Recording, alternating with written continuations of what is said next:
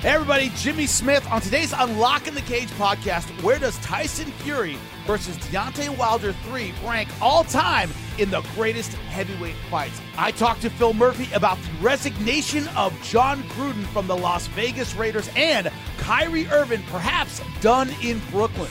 The new Scream trailer and horror movie reboots, we talk about them. Are they worth it? The Hyperbole, a modern classic. What a fight. Unbelievable. I'm not opposed to all those things when talking about Tyson Fury versus Deontay Wilder 3. It was a very entertaining fight. I liked it from start to finish. It did have the stakes I like in a fight. Of course, we can talk about the alphabet soup and Alexander Usyk having more titles than blah, blah, blah, blah. The winner of this fight, probably considered across the board the best heavyweight in boxing. Even if Deontay Wilder had won it, people would argue it was Alexander Usyk, who recently beat Anthony Joshua for sure. But this was generally considered the battle for number one. Before I go any further, KOB, is that fair? This was generally considered the battle for number one.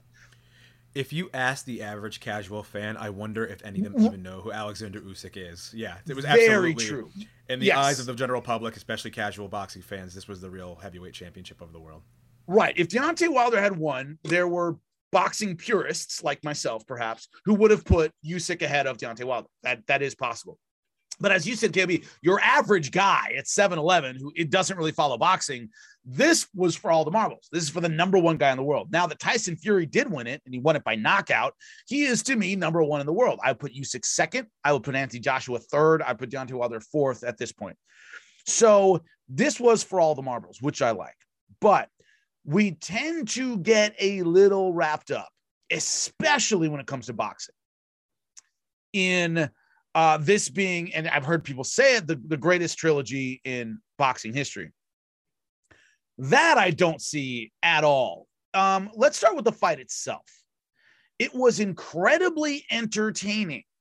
The trade-off, generally speaking, in combat sports, and I mean this from top to bottom, is usually between great fighters. We don't often get an entertaining match because they're too good.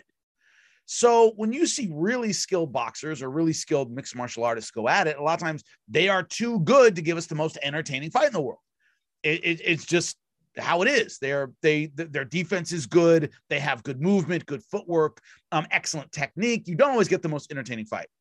So this one was incredibly entertaining, but part of the reason it was so entertaining is both guys were so incredibly hittable. We didn't see a lot of defense. The shots that knocked Tyson Fury down, I must admit at the time, I was a little surprised he went down. He looked exhausted. They weren't the cleanest punches in the world. They were a little bit short. And yet those knockdowns, those constant changes and shifts in momentum made it a very entertaining fight, but it wasn't the most technical boxing match in the world, to say the least. And to me, that's part of it. Part of that entertainment factor is so high, but part of the reason is both guys were not that technical. And so when I compare this, for example, to and KOB, we were doing this with each other before the show started on our production call. We were talking about Gotti Ward. And one of the reasons that fight was so entertaining, is widely considered probably the greatest trilogy in boxing history, is neither guy was elite as a boxer. They were good, not great. So they were both extremely vulnerable. They were both comparatively easy to hit. They were both blood and guts warriors. Irish Mickey Ward was essentially a journeyman. No one expected very much out of him. So there was this idea of, oh my God, who is this guy, kind of out of nowhere. Arturo Gatti, much more established. A lot of reasons why it was a great fight and a great trilogy, but a big part of it was both guys were very hittable. Neither guy were known as defensive specialists. And KOB, you said that any of the fights in Gotti Ward were more technical than this one. You stand by that? I do. Yeah, I do, meaning there were crisp combinations. Yes, it was a war of attrition, but at the same time, there was skill, there was will, there was great combinations, and especially even when you look back at like the second two fights, Arturo Gatti started to box a little bit more. There was a bit more finesse. there was things there too. Mickey Ward, blows his eardrum, gets his eardrum blown out on a punt, and has to figure out how to fight the rest of the way. Arturo Gotti broke his hand in the third fight. Like, there were all these little things that we get, but I still think it was way more technical, and I think it's more of a symptom of the lighter weights being that way than the heavyweights. I was watching this, and don't get me wrong, great fight. It was entertaining, incredibly as hell. Entertaining. Yes. But the whole time I was watching it, I was like, all right, you know what? I see a couple of new little things from Deontay Wilder, but like I can already tell what he's doing. He's trying to do a jab at the bottom and go over the top of the right hand, and he looked very tired from round 3 on. I was shocked as hell he even got the 2 knockdowns, which added to the drama. But I kind of knew we're just waiting for the end at this point. Like, Fury's going to knock him out again. Yeah, and I did feel once again past the 2 knockdowns, and I didn't see a Tyson Fury who looked that hurt. You're right. Even with the 2 knockdowns, I mean, that's a lot. Getting knocked down twice in a round just sucks, period. Neither one did I go, oh my God, this might be the end. Right. It might be an accumulation of damage, but I didn't think he was necessarily hurt by either knockdown.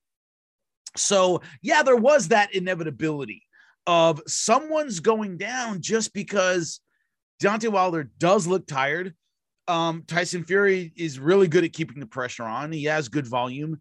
There was that sense of inevitability that I didn't have the drama, the drama of the knockdowns and the constant punishment, the constant pressure, but there wasn't that drama of kind of who could make it through the fight.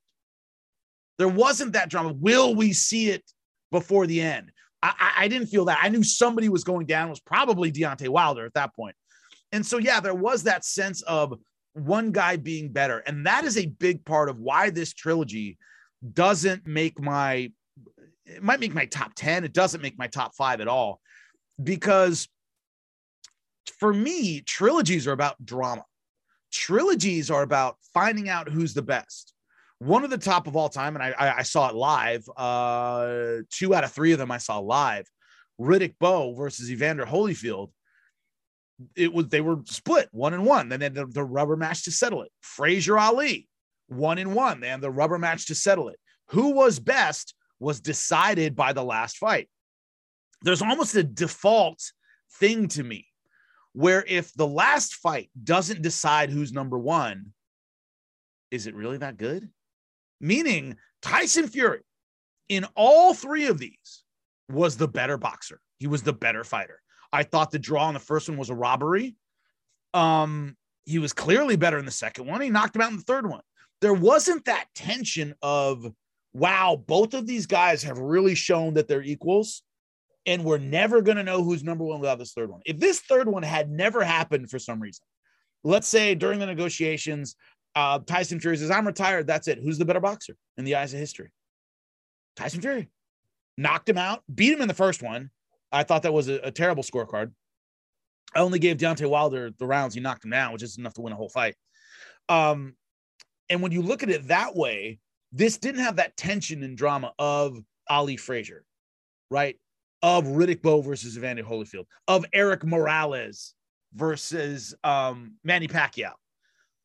Any of those, because all of those, it was up in the air until the end. Arturo Gotti, Mickey Ward split, and the last one decides it. The fact that never happened in this, there was never one fight where Deontay Wilder looked like the better man, indicates to me it's a good trilogy. It's a lot of fun. It doesn't make my historic list.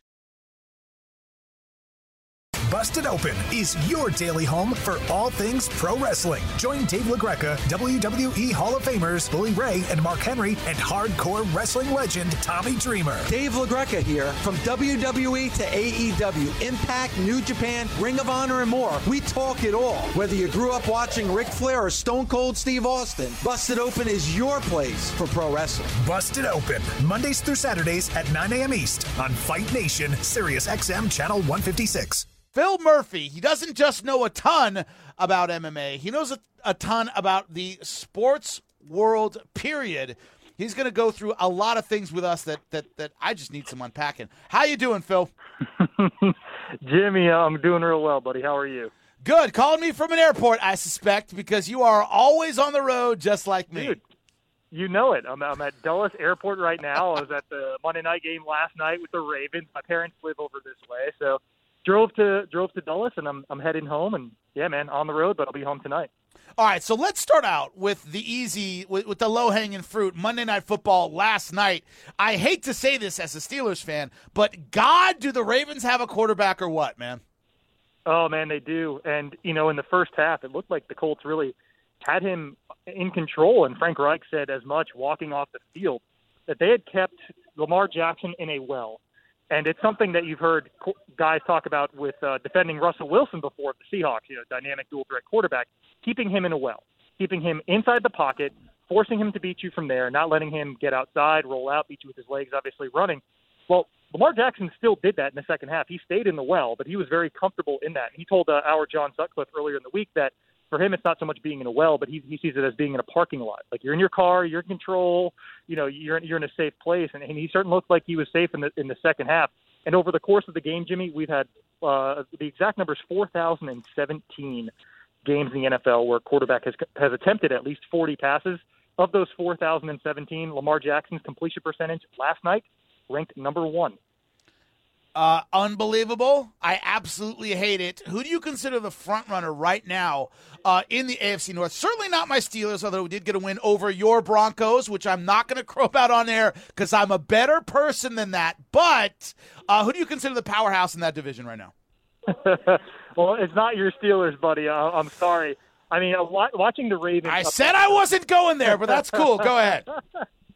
Yeah, I mean, I think you have to lean with the Ravens just because of how good they are at home. I mean, no head coach in the NFL right now has a better winning percentage than John Harbaugh does at his home field.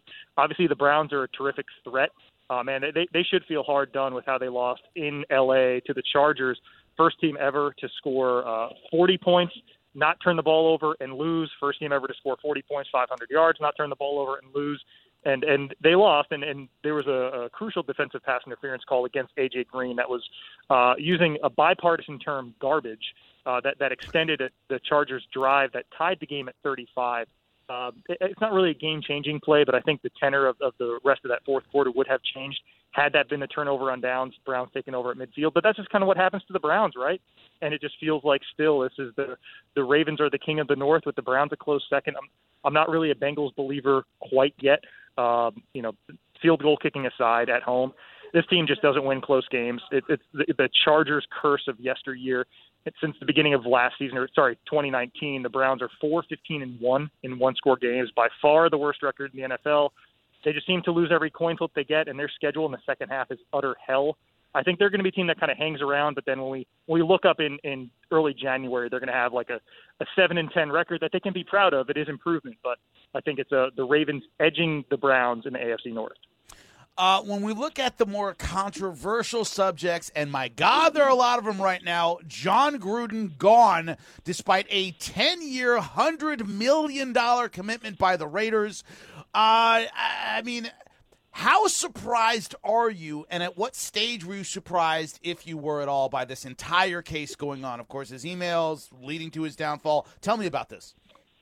Yeah, I mean, when the emails first came out, the email singular first came out about him using a racist trope, he says unintentionally, to criticize DeMaurice Smith, the Players Association. He had some plausible deniability there, saying he was referencing, rubber lips as a term for somebody who's dishonest, and he was calling Smith dishonest in a way that was, in his words, reckless, but never had racial intent.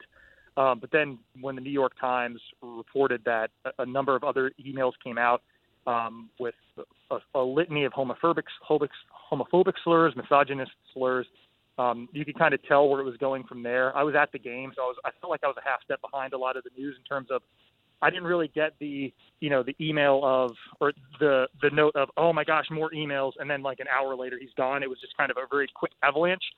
Plus, I was with John Sutcliffe on the sideline, and he told me, about the time Adam Schefter found out, like, Gruden's about to resign. So it was eye-opening. Then, kind of for me, reverse engineering it, it wasn't a surprise. And I don't know how much it would have mattered, but the on-field product that he's presented with the Raiders isn't exactly demanding that they try to work around this. Or 22-31 in his tenure, something in that realm, about a 41% win percentage. A lot of cracks in the armor that they have with this team now, even heading into Denver before things weren't looking great with them. Their offensive line concerns, offensive line draft decisions that I know Gruden plays only a certain part in, but he does play a role in. And again, I mean, it also worked against him significantly that, you know, he's coaches the only openly gay player in NFL history, Carl Nassib, and then a guy who's been using racial slurs in emails as recently as 3 years ago. It makes it a difficult situation for anybody to lead and anybody to want to follow Gruden. At that point, I think the only option was resignation. When you look at it, and let's take a look at Urban Meyer as well. Of course, I'm talking to Phil Murphy from ESPN. We worked together on UFC Fight Camp. Now he's filling me in about every other sport. So here's the deal. When you look at Urban Meyer, I heard a lot of the same thing. This isn't a big deal if the Jags are 5-0 and that we tend to tie. Well, as you just said, the on-field performances aren't such that it will warrant anyone getting behind him. How much are those things attached to the hip? Like you said, Urban Meyer, the Jags are 0-4 and you're out getting a lap dance at a club, meaning not a big deal maybe if they're undefeated. How are these things attached to the hip? Should they be attached to the hip? I mean, that's a broader question. You know, John Gruden was on the hot seat to a degree coming into this season, and then the question was, 10 years, $100 million, how bad can it get? And then the Raiders go out and they win their first couple games. They look terrific on Monday Night Football, beating the Ravens. You know, that win has aged very well. They were competitive aside from the Bears game was a disaster, but you know, they were competitive against the Chargers on Monday night. And you know, there was hope for the franchise. So it seemed like Gruden had moved things in the right direction. But when you're on a short leash, I mean, that's why we call it that. If there's an issue like this, to your point, if the Raiders were 5-0, man, I don't know if he would have resigned as quickly. I think it would have been ultimately the conclusion, just because in that sense, again, I don't know how he would go and lead that locker room. I think he might have lost the locker room at that point. And then at that point, you know, the results aren't going to stick with you. Urban Meyer so early in his tenure, but yeah, man, that's a really bad look for anybody, let alone somebody who said he's staying back in Ohio to spend time with his grandkids, and he's out, as I called it on air, scouting tight ends, but not so, that is you are the king, Phil. But I mean, that's the thing. Like you expect better of these coaches, and it's funny. We're so worried about how athletes are going to handle social media culture. It's the guys in their 50s who are out there being reckless and getting themselves in trouble and embarrassing their teams. So that, I think it plays into anybody. Off-field issues with players we criticize, and we weigh into decisions on whether we want to keep them around. There are a lot of talented guys who aren't in the NFL because of off-field concerns, and it's sad that these guys who were supposed to be the leaders, the team CEO, the head coach, they're the ones who are oftentimes putting the team in a bad light. Let's break that down a little bit in a certain way, where a lot of people are using this as a condemnation of kind of NFL culture. Because remember, these were work emails. This was not a raid of his private email. These were work emails because of an investigation having to do with, originally, I believe, the Washington football team. So these are work emails. Work people received these emails, and yet he felt comfortable using this kind of language. A lot of people are kind of indicting the NFL and the culture in the NFL. How do you feel about that argument, man? Yeah, I think it's a fair concern. And I mean, a lot of it, you know, Gruden is an old school guy. I'll tell you, I was on the sideline of the game, and there were a couple kind of NFL old heads around talking amongst themselves. And they weren't critical of Gruden's resignation, but they were more just, you know, kind of the holy crap, man. This was commonplace language when I was in the league, and it's stunning that a guy's now, it's costing him his job. But I mean, as society evolves, we hope for the better and becomes more precise with how we talk about people and more aware of, you know, ways that, especially again, people in positions of leadership, you know, if Gruden's out there using racist tropes, as he would claim harmlessly, but if he's doing that and he's expected to be leaders of men, especially many men of color, like that to me is just, it's an untenable situation. And I think it's, you know, us realizing a little bit of a gap between kind of the culture that was allowed in the NFL for decades and decades and the culture in which we live now. And then it's not going to be a seamless transition. And this is an indication, and I don't think he's going to be the last person who we see have this happen to. A lot of guys who, especially some of the old heads, who don't realize that when they say okay as they sign into company email, they're agreeing that this email is going to be monitored, and you know, I can be held accountable for anything I may say here, and you know, it could be used and seen at any point. They're going to say, wait, what? I mean, because some of the stuff that Gruden was sending, we're hearing reports. It was like, topless photos and things. My God, I have a cartoon mouse on my paycheck, man. Like, that would never cross my mind. But also, I'm in my early 30s. I grew up in the internet age. I mean, I remember the AOL dial tone and my mom disconnecting me from the internet. So I'm a little bit more savvy with that. But these guys don't realize that they're being watched, and they're not being watched illegally. And now when it comes, with a formal investigation against the Washington football team, which is what spawned all this, that light will be shed on this. And, he's the one with not just a little bit of embarrassment, but now he's the one unemployed. By the way, speaking of Phil Murphy from ESPN, whenever we trade texts, it is literally breaking balls about our teams playing each other. That's it. We are above board every single time, Phil Murphy and I. So, switching to the NBA, another topic that is red hot right now. Kyrie Irving cannot play for the Nets at home because he is not vaccinated. The team now saying, we're not going to start you at all until you can play at home. We're not going to pay money for someone we're using part-time. Seems like kind of a no-brainer decision, but Kyrie Irving, do you see anything changing on either side with this? This is a tough issue, man. We've seen Kyrie be contrarian to a fault. He was the one, we used to poke fun at him because of the flat earth thing. He would say, hey, we just can't assume the earth is round, and it's, or is he a flat earther, and things like that. He just seems to be somebody who it's, okay, here's the presumed truth, well, I'm going to push against it. So it didn't surprise me when, the vaccination mandates came out and guys were heavily urged, even some people would use the verb coerced, to be vaccinated. The NBA not making a broad sweeping requirement of it. I mean, my employer does. I have to be vaccinated. Yeah, me too. I have to provide proof of vaccination to work on site. But the NBA has not. The issue is that New York City has, and San Francisco has, and LA has. So Kyrie not being able to practice, and then the league kind of, or the city and state, nudge that a little bit. They say, well, if the Nets practice facility is a private facility, then Kyrie can practice. But he can't play in home games. Well, that's 41 games in your schedule. Yeah. In the regular season with load management, not a huge deal, especially when you can still trot out James Harden and Kevin Durant. But if we got to May, and that's still an issue, and Kyrie is saying, yeah, we're the 2 seed, I'm going to sit out 4 of every game in the playoff series, and if we get to the finals, what happens if they're playing the Lakers in the finals? Is he just not going to play? And so that's where I think Sean Marks wanted to get ahead of this and say, listen, we're not going to do this part-time thing. Line in the sand is here. We need to decide, are you going to abide by this ruling? I don't think the ruling is going to change anytime soon requiring vaccination. Or do we need to try and find a way that you can play elsewhere? It's not something going forward. And John Marks is from New Zealand, man. We've seen New Zealand in the news. They don't play with this vaccination stuff. So it didn't surprise me it came to this conclusion. It just how quickly it did is a little bit of a surprise. And now I'm curious to see what the Players Association comes in to do, because technically Kyrie hasn't broken any rule. And for him to be suspended for that, I think there's some thorniness there with some potential collective bargaining, even though it's going to be, negative PR if the Players Association does push back. We saw Andrew Wiggins similarly decide to get vaccinated rather than try and work around a vaccine mandate in Oakland or San Francisco now where the Warriors play, the Golden State Warriors. So it's not the end of the story, but it was massive news today, and it's one worth watching to see what precedent is established. If I gave you $1,000 to bet on the ultimate outcome of this, whether or not he stays in New York and gets vaccinated, whether he is traded, whether he's somehow suspended, whether the league is somehow forced to keep him, or the team is forced to keep him, what would your bet be on? First thing I would do, I'd go take 300 of that and go out to a nice steak dinner, like high-end steak dinner with a bottle of wine. You and my producer would get along great. Always looking for a way out, right? And then I'd take the remaining 700 and I'd look on him getting dealt. And the funny thing is, now with all this Ben Simmons drama, there's a lot of people firing up the trade machine. Ben Simmons rocks up to the Sixers training unannounced, saying, yeah, I'm going to take the COVID test, I'm going to play.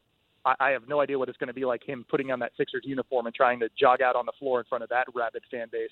It makes too much sense for them to try and work out a deal, what that package would look like for Simmons to end up in Brooklyn, what Kyrie to end up in Philly, to perhaps work around it.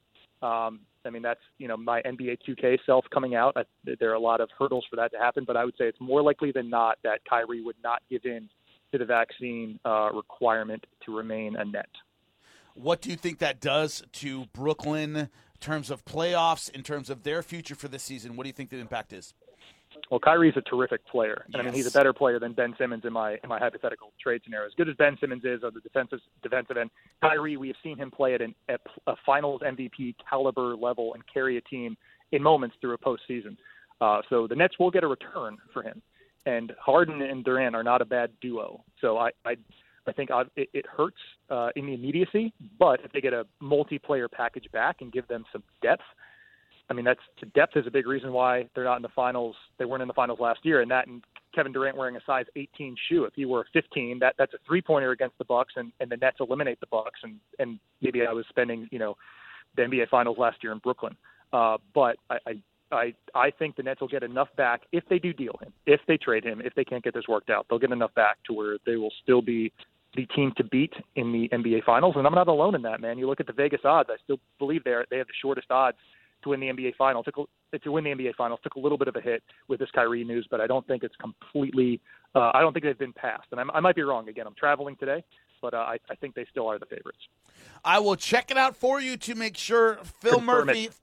I will do what I can. Phil Murphy, you're awesome every single time. Looking forward to working with you this week as always. Good luck with your travels, buddy. Stay safe. Love you, buddy. Talk to you soon. This is Lindsay Rhodes, and I'm so excited for my podcast, The NFL Roadshow, to be joining the SiriusXM sports family. We'll be talking about the most compelling topics and to some of the most interesting people in and around the NFL, taking a look at things through my somewhat nerdy football lens. I like to push past the low-hanging fruit to get to the real stories that are going to make you feel like a smarter football fan. So please join me every Wednesday for the NFL Roadshow, available on the SXM app and wherever you get your podcasts. Who here is a horror movie fan? Kelly, before I even get into this, you're a horror movie fan. She raised her hand, by the way. Like they're my favorite kind, for sure. Okay, great. Love horror movies. I'm an old school horror movie fan. Been one my whole life. KOB, yes or no? Yes, I do enjoy All right, so we're all horror movie fans. We've all seen the original Scream. We've all seen the original. You see the original trilogy? I think I actually saw all three, which is pretty rare for me. Oh, there's 4, my friend. Oh, there are 4. Yeah, I think I saw. Yeah, I've seen 3 or 4. Yeah, I'm gonna but bet. Rarely will I stick around. I'm gonna bet I'm the only one here who's seen all 4.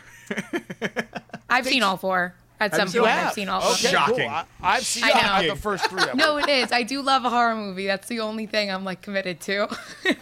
But here's the deal. Movies like this tend to lose their steam after a few of them. It's just, okay, we get it. We understand at this point. So I saw the first 3. I didn't see 4. They are remaking it. I just saw the trailer that KOB sent to me. This one doesn't look bad because it shows a lot of the technology, right? It hacked her phone. The locks are automatic, and he's hacked, and she won't pick up her landline, stuff like that. It's got some interesting things that speak to modern society, which makes it a little different. That's kind of fun. You have to show me something a little different. If you're going to reboot something, show me something different. The new Halloween movie. Jesus, I've seen the original Halloween. You aren't going to get a whole lot better than that. So what is a reboot of Michael Myers chasing people around trying to kill Jamie Lee Curtis for 40 years? I get it. What are we going to see here that's that different? So basically, Kelly, you are young. I am old. When I was growing up in the 80s, that was like the high point of slasher movies. Nightmare on Elm Street, Friday the 13th, those were all big when I was a kid, and they were original when I was a kid. Is that as much of a thing now? Do you want a more complicated horror movie? Tell me about it. What do you mean? Are the horror movies that come out now? Yeah, like I know, Up A to Quiet standard, Place, which or? I liked. I liked a few of them that have come out recently, but we'll start with the Halloween reboot because Okay. Scream is basically a slasher movie.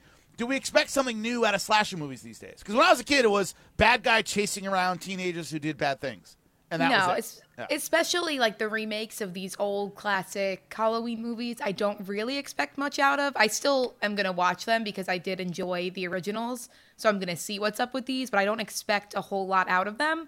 But the original Halloween, I was telling you guys this on the show call. Michael Myers still scares the living shit out of me. When I would see him chasing down Jamie Lee Curtis and the music, it was just when the music would hit. Still at 24, shivers down my spine.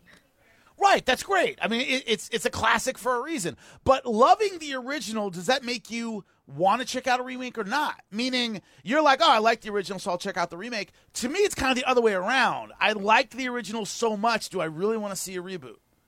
You know what I mean? It's almost, I feel like that's weird of you. KOB, is that out of, like, really? Because the original's so good, am I going to watch you ruin it? Yeah, I get like that from time to time. Sure, yeah. See, my thing was, when I first heard that they were going to make another Scream, I was like, oh, are you serious? Right, exactly. That face, yes. But this was the thing. The first Scream was amazing. The second Scream was passable. Third Scream sucked, and so did the fourth one. The fourth one was the third one sucked. I didn't watch the fourth one, But with this one, I kind of wonder if they're going to get back to a little bit of what they had in the first one. They're never going to be able to recreate that magic, but I do think putting it into, like, this updated world of, like, right off the bat, like, the house line is ringing and the girl won't answer because she's on her cell phone. Like, I think that was funny. I think the whole, like, electric locks, which I've always hated the idea of on your phone, that you can unlock and lock stuff on your... I'm like, all this stuff can be hacked so easily. Like, why would you ever want that? Like, why would you ever want your house locks on some kind of electric phone type thing? The fact that they're hitting that, because the beauty of the first one is that they kind of revived the slasher flick, flick back in the day, because they made fun of all those old tropes from the past ones, like you can never have sex, you can never drink or do drugs, like all those, like, never say I'll be right back, because you'll never be right back. Right. Yeah, even like the very beginning, and like even killing off, what was it, Drew Barrymore at the beginning, that was like a shock to everyone. No one thought that was gonna happen. Like, it was like, wow, did they just kill the star? Like, what just happened here? Right. Like, it was so crazy to watch it all. Spoiler alert, by the way. Listen, the movie's like 30 years old at this point. If you haven't seen Scream, it's your own goddamn problem. I don't know what to tell you. Right.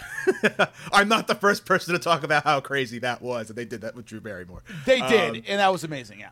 But they just completely revived it by just putting a new take on it. It's always going to be a psycho killer is chasing kids down with some form of, object to slice them up.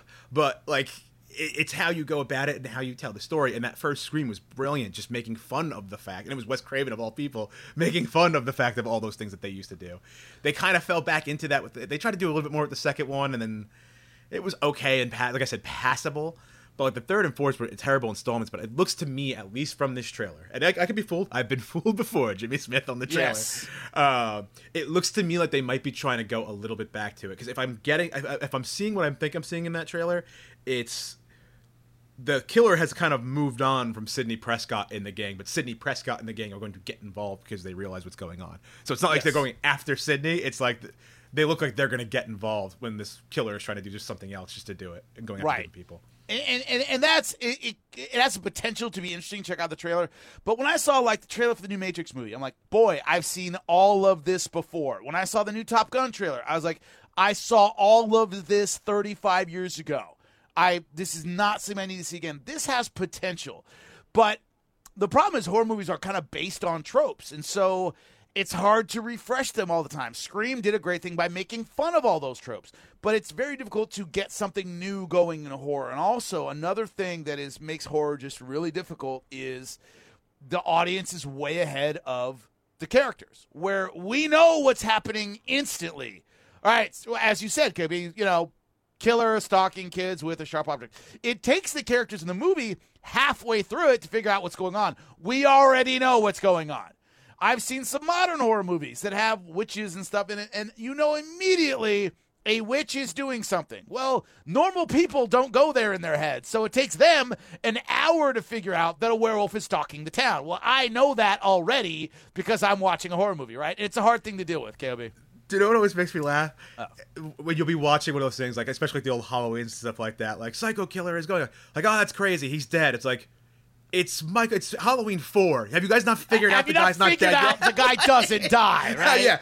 Jason's back again, guys. I don't know what to tell you. Have you not figured this out, that you might not be dealing with what you think? Right, by the fifth time, Jason stalks through our cabin with a machete that he doesn't die, right? I get it. In our real life, we'd probably say, oh, no, that's not possible. But this is, the fourth or fifth film in the franchise. You would think you guys would have just accepted the fact that, all right, we can't get rid of this guy so easy. It's a little bit tougher than we thought it was. Exactly. And so the audience is just way ahead of everybody in the movie, and that discord is hard to catch up with. It's difficult. They are want to go, oh, who's that? Well, we know who it is, right? Oh, who's there? We know who's there. You don't know who's there. And that disconnect can be a little difficult to deal with, but I'm willing to give this one a shot, and we'll check it out. And when I don't know if it's coming out on any platform that's digital, or is it just only in theaters? Do you know? That I didn't see, but not till January 2022.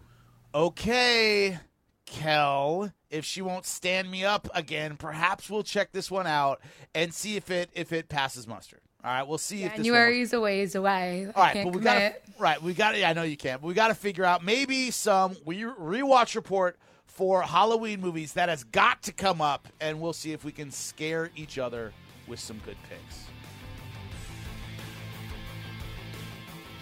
Unlocking the Cage with Jimmy Smith is part of the SiriusXM Podcast Network.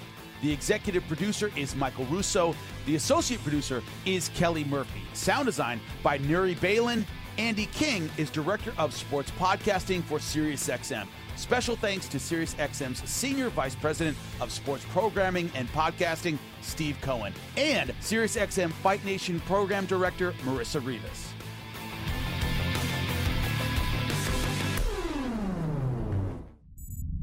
SiriusXM Podcasts.